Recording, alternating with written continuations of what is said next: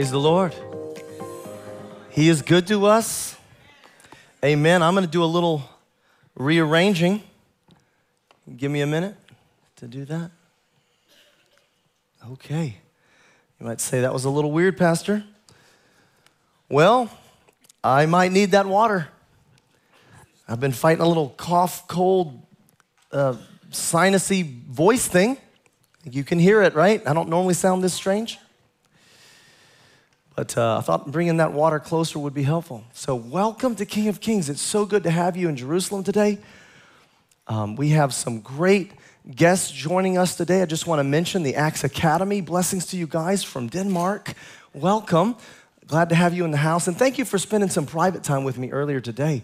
What a great time we had. Welcome all of the rest of our guests and visitors. We also welcome everybody watching online, King's Community Live, Facebook Live, YouTube, and other platforms around the world. I want to just mention a few of those countries that are watching because the media team just sent these to me. Listen to some of these great countries. Austria, Brazil, Canada, Costa Rica, Dominican Republic, France, Germany, Hungary, India, of course, other parts of Israel, Indonesia, Ireland, Kenya, Malaysia, Malta, Mexico, Norway, Philippines, Poland, Puerto Rico, Singapore, South Africa, South Korea, Sweden, Switzerland, Tanzania, United Kingdom, and United States. Welcome to King of Kings.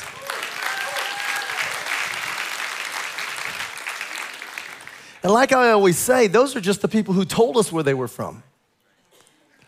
We have so many more in the house. And beyond just our guests and those visiting tonight, I want to just mention a few honored family members that are in the house tonight as well.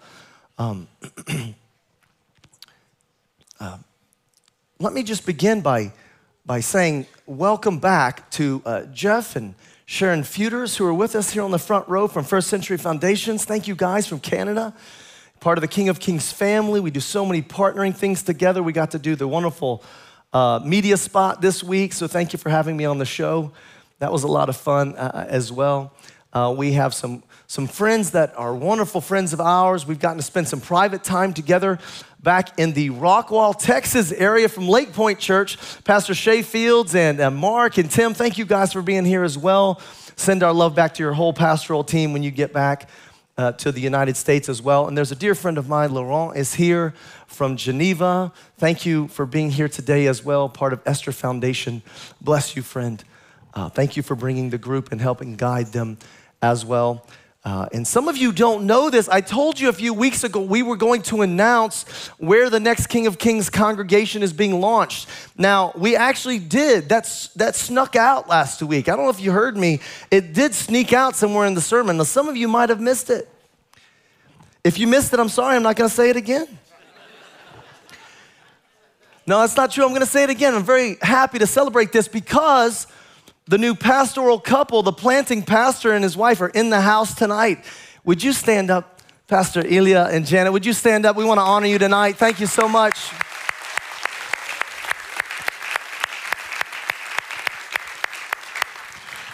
They're planting the new King of Kings campus in Modin this Thursday, I think, or Wednesday night, I think it is. We have our leadership meeting kicks off, and then in the month of December, we have our public meetings. We'll begin in a home group format, which has always been the DNA here at King of Kings. So if you're not part of a home group, if you're not part of a community group, you will never feel like you're truly part of this congregation. I'm just telling you the truth. If you're not connected, get connected to what we're doing here. Amen? All good news, all good things. So happy you're here. Grab your Bibles, grab your devices. We're going to be in the book of 1 John tonight. The book of 1 John. And as you're turning there, I want to honor some super servants. A couple of weeks ago, we had an accident here in the King of Kings family, and I mentioned that there were two servants that went above and beyond. They served extra hours. They came in late, even when it wasn't their duty and their shift. They didn't just say, well, that's not my area. They jumped in and served. And I told you that Pastor Sam and Tyro both served so wonderfully in just extra effort. We wanted to thank them and honor them. Tonight, I want to honor someone else because sometimes you think being up here is just, it's glamorous and man, it would be great to just, if I could do something in front of people, and then I would never have to do the dirty work again. That's not King of Kings thinking. You know, once dirty work, always dirty work. No, I'm kidding. That's not our motto, but no, maybe it is our motto. But I wanted to, you know, the worship team is so wonderful. And we have such a good team across the board. But what's interesting is tonight, did you see the wonderful announcements that were done tonight by Joanna? Joanna leads our online Kings Highway community group. She buys in to the full vision. Not only does she lead a community group, she helps us do the announcements. And you might say, well, that is a really good servant's heart. No, you don't even understand who she is. She's our CFO. She runs all the finances for King of Kings Network globally. And she's willing to help lead a community group and to do announcements. Thank you, Joanna, for all of your heart to buy into the King of Kings vision. And up here, you had some beautiful instrumentation. Thank you guys so much. And thank you, team, Pastor Vaco, Pastor Ray, for flowing in the Spirit and just letting us absorb what the Holy Spirit is doing and being flexible. And right over here, we had Melissa Mott. Now you might say, she's up there a lot. She is up here a lot because she has a wonderful gift and we get to be edified by that gift. But let me tell you this. 2 weeks ago, in our discipleship class, she was asked to lead worship and she was so faithful. She came and led worship and discipleship. It's not just that she gets up here. She gets into the small groups. She gets into the discipleship group and she's willing to lead worship there, but it doesn't stop there. You know what she did in week 1? She led worship. You know what she did in week number 2? She watched the children so we could have worship. That's a servant. Can we say thank you to Melissa for serving us?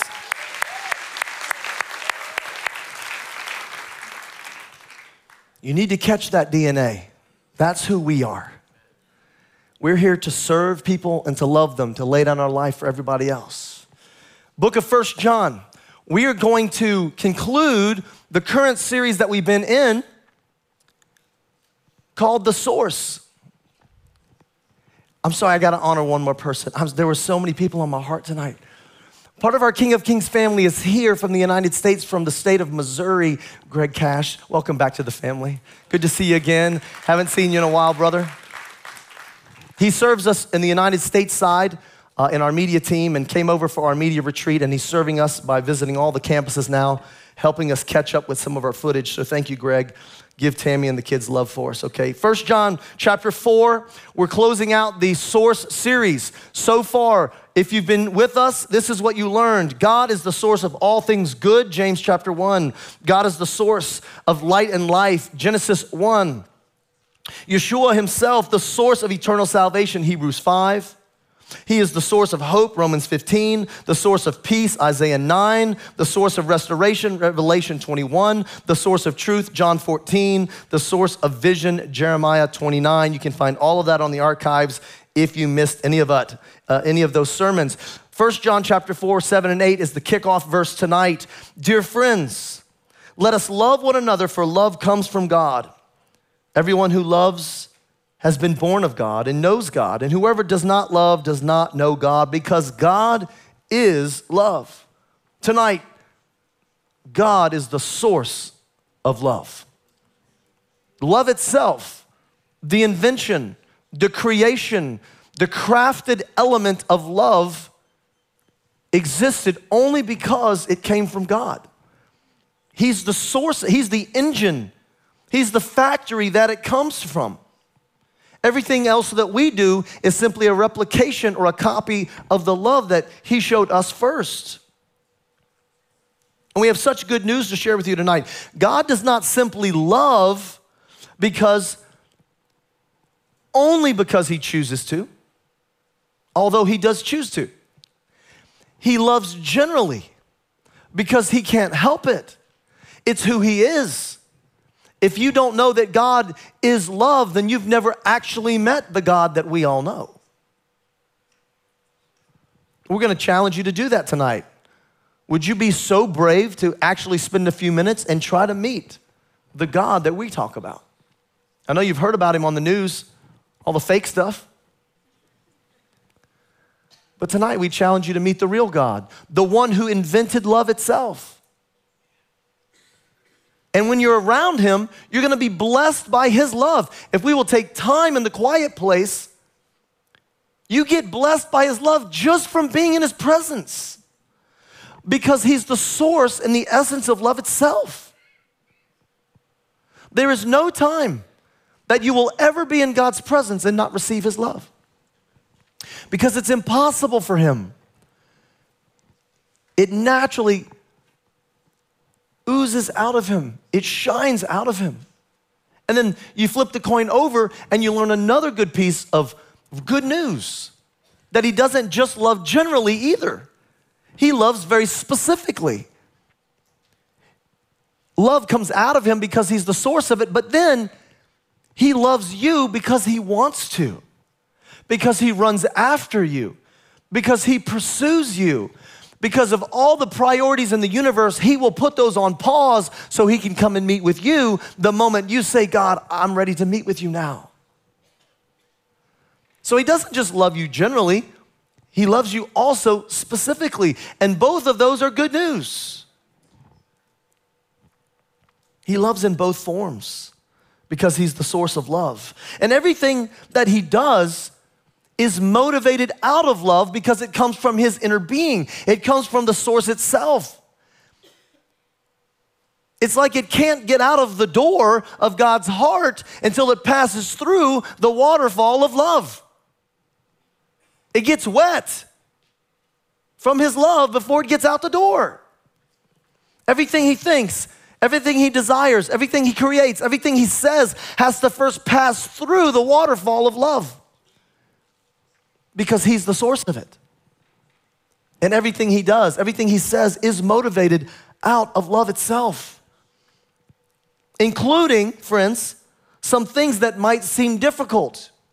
You say, Pastor, you just made a bold statement. Let's rewind that for just a minute. Everything he does is motivated out of love. So you just said that. Let's pretend, because somebody said it. And I'm going to receive the challenge. Everything God does is motivated out of love. Okay, let's test this theory. Here we go. You know, God kicked Adam and Eve out of the garden, right? How in the world is that motivated out of love?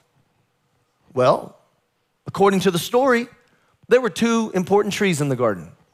One was the tree of the knowledge of good and evil, and if you ate from it, you would die, and you would be in sin. The other tree was called the tree of life. If you ate from that, you would live forever. So when they ate from the tree of the knowledge of good and evil, and they let sin and death into their life, if they would have been permitted to stay in the garden and also eaten from the tree of life, they would have forever lived in a state of death and sin. But by kicking them out of the garden, God showed love. And he said, I don't want you to forever live in that state of sin and pain. I know you might not understand my motive right now, but kicking you out of the garden is the best thing I can do for you. Because one day, it will allow this physical body to die so that I can give you the real body you were supposed to have. One day, I'm gonna let this heaven and earth pass away so that I can give you the real heaven, the new heaven and earth, the one you were supposed to have. Everything God does is motivated out of love. Let's test the theory a little bit more. If God is so loving and he's so powerful, then how does he let bad things continue to happen on the earth? Big cosmic question. Everybody likes to ask that question as if it's some big stumper theologically. Oh, if he's so loving, why does he let bad things happen? I'll tell you exactly why he lets bad things happen. Because God will allow sin to do what it does. And he will allow sin to reveal itself as evil and a decaying mechanism to humankind. He will allow sin to expose itself so that we can decipher between the truth and a lie. If he intervened in every single situation, hear me on this, you would not know the difference between righteousness and sin because you couldn't see what the fruit of it was. But by stepping back and letting sin do what sin does, God is proven right. And what happens is when people feel pain, when people are disappointed, they'll finally admit they need help. And when they need help, they'll finally run to the Lord. And in the end, more people get saved because of the pain they felt than the people who just lived a happy, perfect life. Because when you live a happy, perfect life, you don't even know you need a Savior. So that's why a loving God who can do whatever He wants allows sin to stay on the earth, because it produces more people running to Him so He can actually save them. It's a loving, merciful position to take, even though we as sinful humanity have a tough time understanding it fully. God's love and His kindness draws us to repentance, according to Romans 2:4. It says, or do you show contempt for the riches of His kindness, forbearance, and patience, not realizing that God's kindness is intended to lead you to repentance? He will let sin do what it does for a time so that we will know our need for Him so He can actually save us, which is His loving heart. And seeing the destruction and sin and evil of this world often makes people think about, God, is your word true? Can I trust you? Can I run to you? Now, in all of this, we understand that God, as you read the scriptures, is a God of covenants, right? God makes a lot of covenants in the scriptures. And you might say, well, I wonder why He makes so many covenants. What is motivating God to do this? Deuteronomy 7 verse 9 gives us a hint here. It says, know therefore that the Lord your God is God. He is the faithful God, keeping His covenant to 1,000 generations of those who love Him and keep His commandments. He's a covenant-keeping God, but He's motivated out of love and a love relationship. You know, the people in the Bible that were called to these special covenants, if we were just to go back and review their life for a moment, they didn't get these covenants because they were such perfect people. I got a chance to minister a little bit last night at one of our campuses at Nachalat, and I did the parashah, a little piece called the drashah. It's the part where you give a summary of the portion. And in that portion, we were reading about the blessing and the covenant of Abraham, but I reminded the congregation that, you know, Abraham lied. Abraham lied to Pharaoh about his wife, right? Like he was in trouble with two people now. And then when God said, I'm gonna give you a son, Joanna and I were talking about this week, and she actually pointed it out. My notes were wrong. I had in my notes that when God said you're gonna have a son, Sarah laughed. That's actually the second time it happened. The first time it happened, Abraham laughed. Chapter 16 of Genesis. Abraham laughed first when God said you're gonna have a son. And you say, well, why did he get a covenant? Because it wasn't because he did something great. It's because he called God his friend. And he loved God, and God loved him. God loved him generally, but God loved him specifically because everything God does is motivated out of love, including his covenant making, because he's the source of love itself. God made promises to Adam, to Noah, to Abraham, Moses, David, Caleb, and many others, because he's motivated out of love. He wants to make a covenant with you tonight. You say, but I'm not one of those, the big men or women of the Bible. You know what, friends? Can I just be honest with you? They weren't either when this happened. King David, do we really need to go over his resume? Smallest among the brothers, everybody overlooked him, right? He was too scared to discipline his children. That caused violence in his household. Then there was a coup against him because he wouldn't discipline his son. He was lustful after Bathsheba. He had to try to cover that up by having one of his soldiers murdered. Man, I kind of feel like we can measure up to that. Like we could do it. Come on, guys, like King David. Yeah. See, I just lifted your faith, didn't I? Your faith is high now. I can do that. I mean, Pastor, I'm in. But it wasn't because of what they did.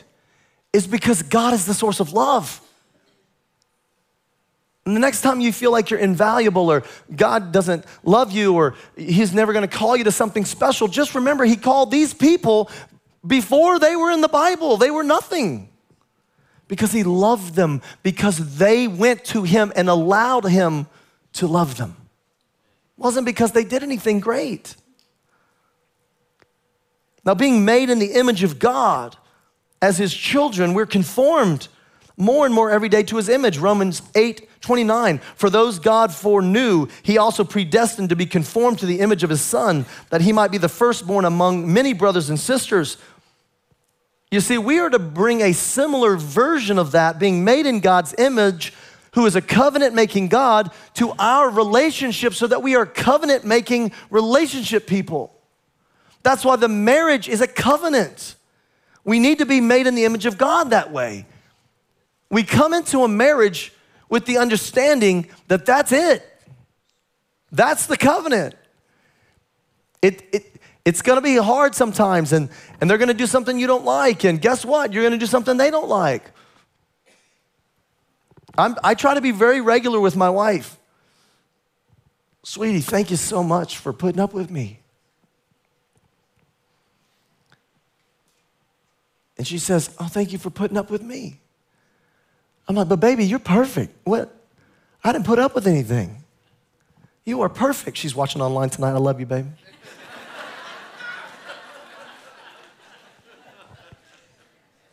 Just a quick sales pitch there.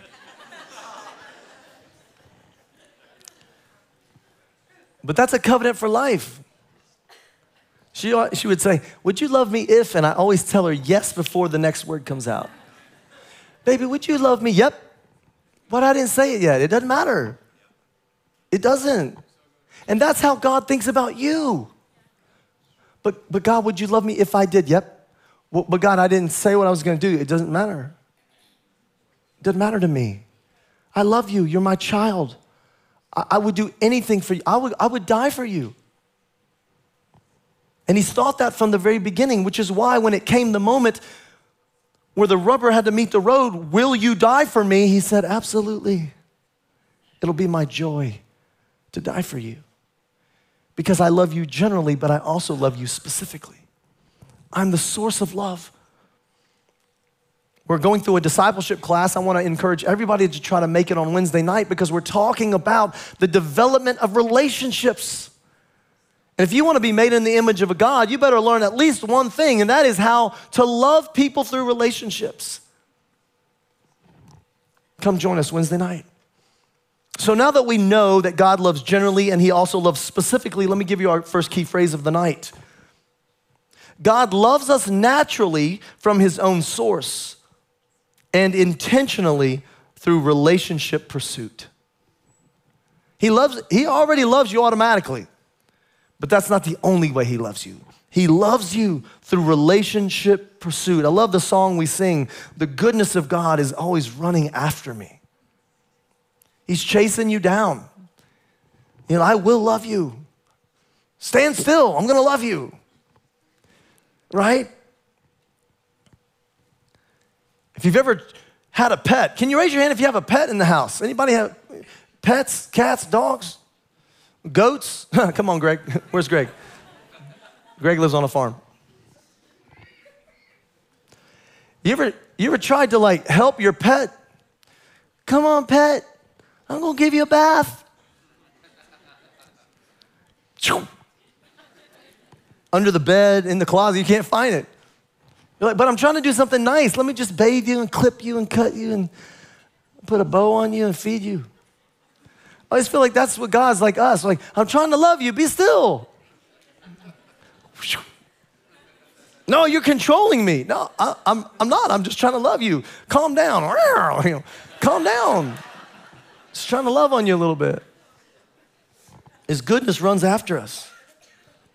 We know that God is motivated to make covenants with his people. He's motivated out of love to do this. We know, in fact, that everything God does is motivated out of love because he's the source of love itself. It originated with him. And we are created to experience this love, which is why if we are not in relationship with God through Yeshua, we will never feel complete or whole inside. Because you're made like your Father. He's a God of love. He's a God of covenant. He's a God of relationship. And if that's not what you're about, you're gonna feel empty because you're not being like your Father. You were created to do these things. We can never find adequate love anywhere else if we leave the love relationship with God out of our lives. Partly because we'll never know what it feels like to receive it, and then partly because we'll never know what it's like to give it to someone else. You ever wonder why over 50% of the marriages around the world now are failing?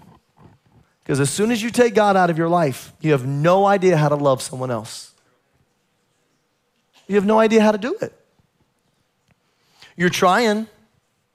I'm gonna work harder, I'm gonna make more money, I'm gonna buy a bigger house, a better car. I'm gonna fix myself up real nice and try to convince them. No, it doesn't, you don't know how to love yet. And you'll never learn how to do that without the primary source of love in your life. These are big lessons that God is trying to impart to us tonight. Now, we can find examples of this deep covenantal level of relationships in our marriages, relationships with our children, extended family, even in our community here. And it expresses itself in serving one another. And that's why I wanted to mention the servants of the house all the time. Because when they are going above and beyond to serve us, they are expressing love the same way God expresses love. They're speaking his language. Now, we've said the word love many times already tonight, so maybe we should get the definition of it. How about that? Let's figure out what it is. The Bible says in the book of John 15:13, greater love has no one than this, than to lay down his life for one's friend. So if you were wondering what it is that we are talking about, it's that verse. Greater love has no one. So this is the top of the top. This is the best definition there is in the universe. There is no higher definition of love. Here it is. Greater love has no one than to lay down his life for a friend. And that's how you make a marriage work. That's how you make a friendship work. That's how you make a partnership work. That's how you make a community healthy. A bunch of people laying down their life for each other.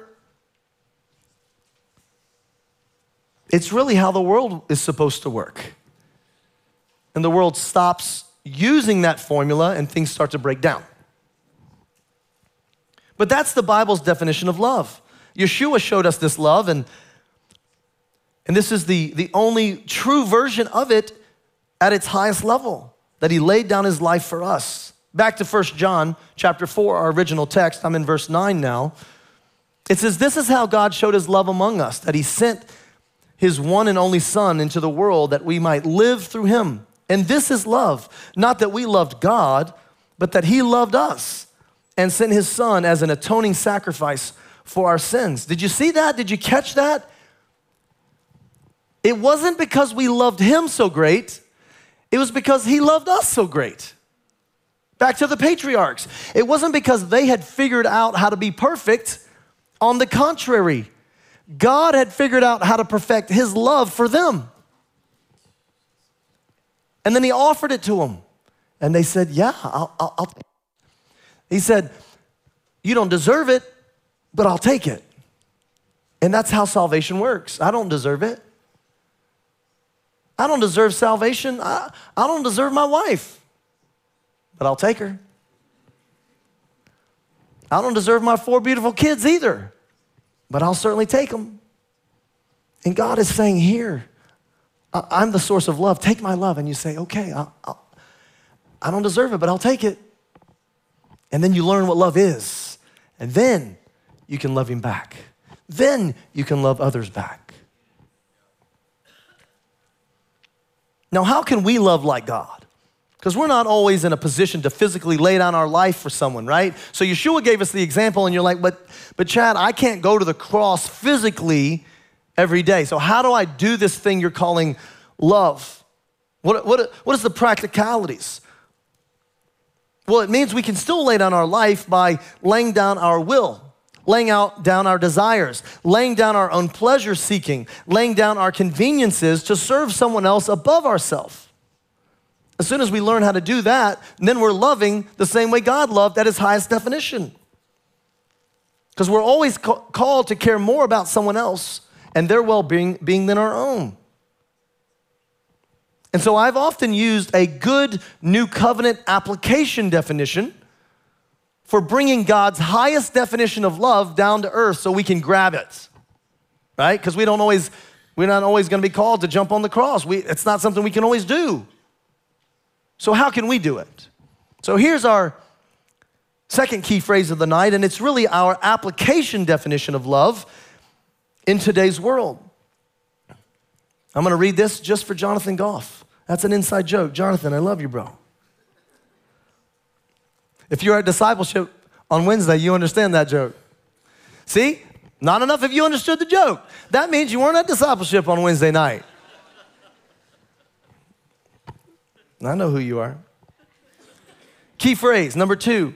Love is the genuine pursuit of God's intended destiny for another person, guided by law. If you want to know how you do it, that's how you do it. You have a genuine pursuit, you really want to do this, of what God created someone else to do, and help them do that thing to the best of your ability. It's a genuine desire to help them become everything God created them to be. And then you do that with your whole heart and always stay inside the boundaries of God's law. If you do those two things, you'll be doing the action of God's highest definition of love on earth today in the modern world. And our capacity to love others comes from connecting with the source of love. Back in the main text, 1 John 4, this time in verse 19. We love because he first loved us. We didn't invent it. So anybody out there that struggles with this idea that how can a loving God let bad things happen, they don't even understand that he's the inventor of it. You can't point your finger at God and say, well, he doesn't love enough. He's the inventor of it as an element. So we've given you the biblical definition of love, and we've given you a new covenant application of love, the genuine pursuit of God's intended destiny for another person, always guided by law. You'll understand how that plays together here in a moment. This definition of love is clearly not how the world is using it today. Am I right? You see, what happens from time to time is people come into the scriptures with a modern, twisted, hijacked definition of a word. And then they try to apply a biblical principle to a word that they've changed or a situation that they've changed, and that's not fair. So the next time you are talking to someone and you're doing your Facebook thing and you're arguing with all the people that you'll never change their minds, you know that thing? Come on, I know who you are. I'm watching your post. You're like, Pastor, we never see you online. That's right, I'm watching your post. I may not be posting anything. Actually, just to be honest, can I be a little bit more honest than that? I don't post anything, and I ain't reading your stuff anyway. But my wife is reading your stuff, and she's telling me what you say. That's right. That's shout out number 2, sweetheart. I love you. Here's the new definition of love, by the way. Here, you ready? I gave you the Bible's definition. Here's the new definition of love. You must accept and celebrate my evil no matter what the consequences. That's today's definition of love. You must accept it, whatever I choose to do, no matter how dumb it is, how evil, how hurtful, you must accept that. And now, See, 10 years ago, it used to be you have to accept it. Now, it's you must accept it and celebrate it. You got to get out into a parade now and celebrate my evil, otherwise you don't love me. And they have hijacked the word love. That's not what love means at all. True love means I'm trying to help you find your destiny. And I promise you, your destiny is not to be marching out in a parade of rainbow colors. I promise you that's not your destiny. Intervening in those moments is true love. Not accepting and celebrating evil. That's not love. And it goes hand in hand with the idea of tolerance. Tolerance is another word that got hijacked. Tolerance means tell me you approve of everything I want to do. I can't do that. Well, you're not tolerant. Since when did I have to approve to be tolerant of something? You see, little words get twisted, they get grabbed, they get hijacked all the time.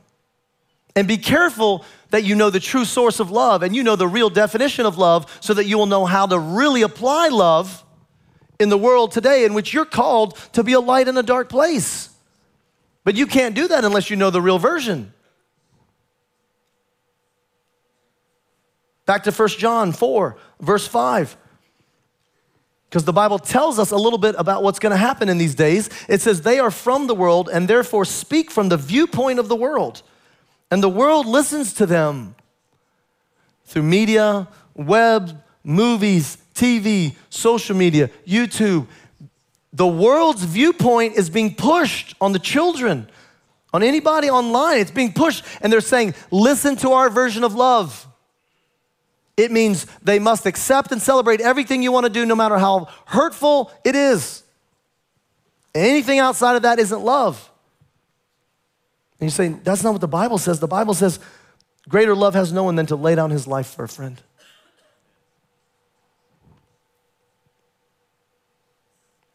Using these corrupted techniques of communication, the world now uses scriptures out of context and attempts to apply them to their twisted definitions of God's word.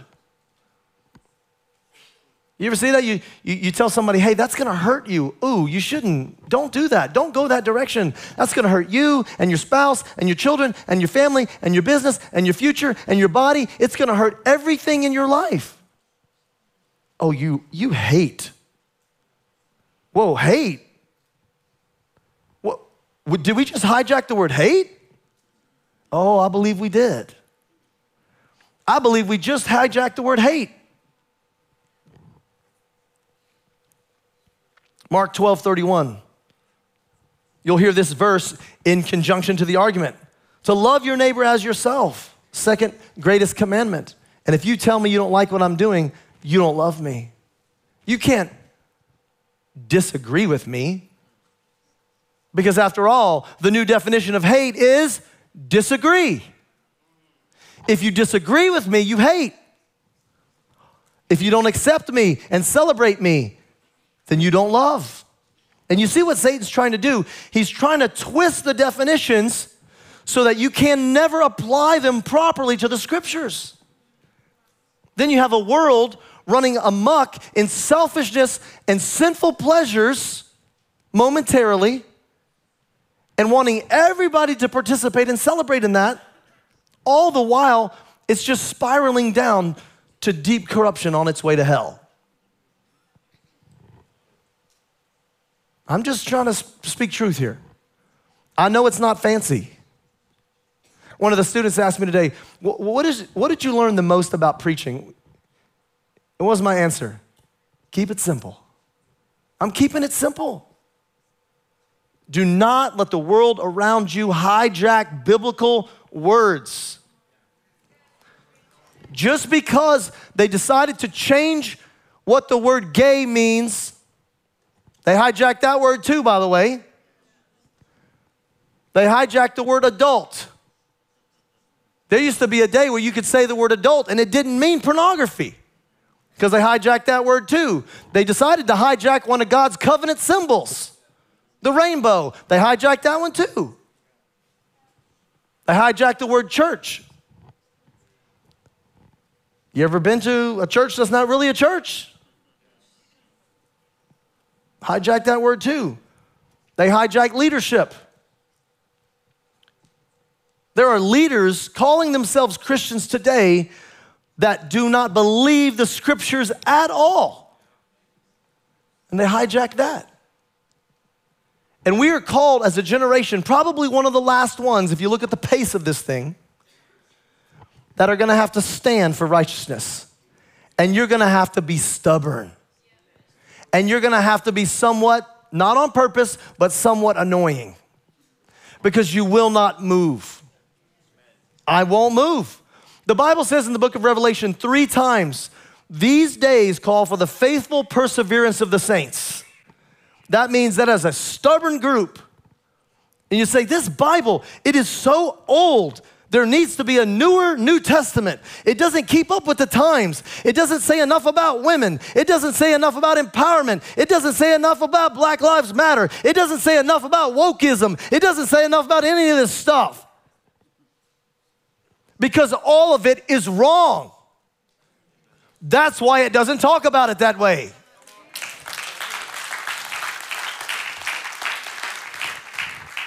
The Bible will not use the modern definitions the world is trying to make it use.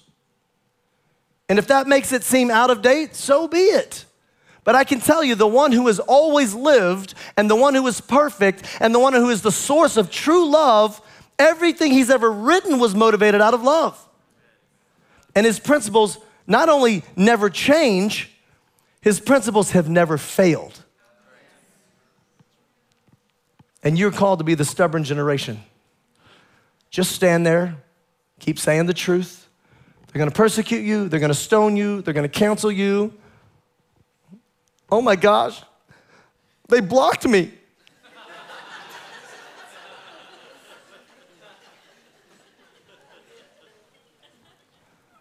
I'm pretty sure this YouTube right here today is about to get blocked. You know why? Because I went down the checklist of everything I could offend on purpose.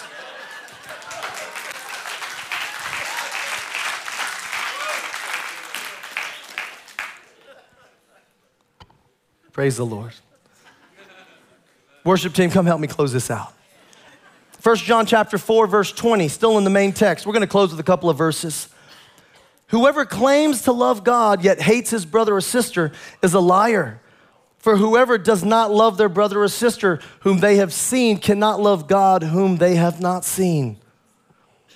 Guys, the definition of hate, by the way, coming from the Greek word meseo, it means to detest someone with all of your being.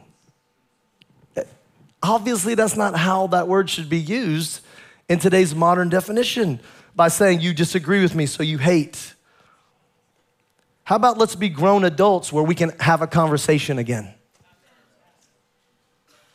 The immaturity of the unbelievers is showing its ugly head. You see what God does? He's so smart. He lets sin show its head. You can see it in today's world. People can't even sit down. Sit down with me.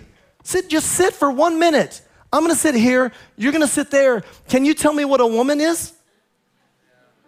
I'm done with this interview. I'm getting up. I'm leaving. You can't sit down like an adult and have a conversation and just tell me what you think a woman is? Why? Because sin is showing its head.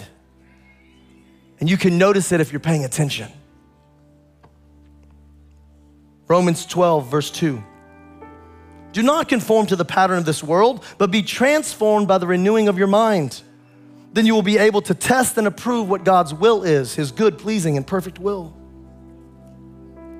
And finally, and this may be the biggest challenge to all of us tonight, and this blanket that I'm about to close with is gonna hit every one of us. So just get ready for it. It's gonna hit your marriage, your parenting, your business, how you connect with the community of faith, how you go to small group, how you serve your neighbors, how you run your finances. It's gonna hit everything. This next verse, it's our last verse tonight. It's gonna hit what you do in your private time. It's gonna hit how you prioritize your time. It's gonna hit who you support. Listen to this. Let the word of God do the work here. Romans 1:32. Although they knew God's righteous decrees, that those who do such things deserve death, they not only continue to do these very things, but also approved of those who practice them. People of God, you got to hear me tonight. You're not allowed to play middle ground. You can't play the fence. You can't pretend to be okay with the language coming out of today's world and yet still, but no, I'm a firm believer in Messiah. Messiah says you can't play that game. And you say, but I'm not doing the sin. Yes, but you're approving of the ones who are doing it. And in God's kingdom, there is no middle. It's hot or it's cold. It's in or it's out. It's either you're with me or you're my enemy, right? You love me or you hate me. There is no middle, and the world is trying to convince you that you can live in the middle by what it's doing. Let's take that to prayer. Can you stand? I feel like we just need to pray into that last verse as we close. God, help us. We need so much help. There's so much to be done, and we don't always know where to start. So here's where we're gonna start tonight. Father, we receive your love. That's where we start tonight. We receive your love. You loved us first, and that's where we start. And by receiving your love, we commit to now love others, even to the laying down of our life, that we will genuinely pursue your God-created destiny for them. And God, when we see evil, we will call it evil. And we will be stubborn for righteousness. We will not let the world hijack words, and we will not let the world hijack your word. And Father, we come to a moment of repentance. Forgive us for where we have approved of what the world is doing. Even if we've never participated, we have approved in it. Forgive us, oh God. Forgive us, God. Cleanse us, wash us, make us new. Forgive us for thinking we can live in the middle. It's a place that doesn't actually exist. Holy Spirit, we need your power now. You promised to fill us for these times.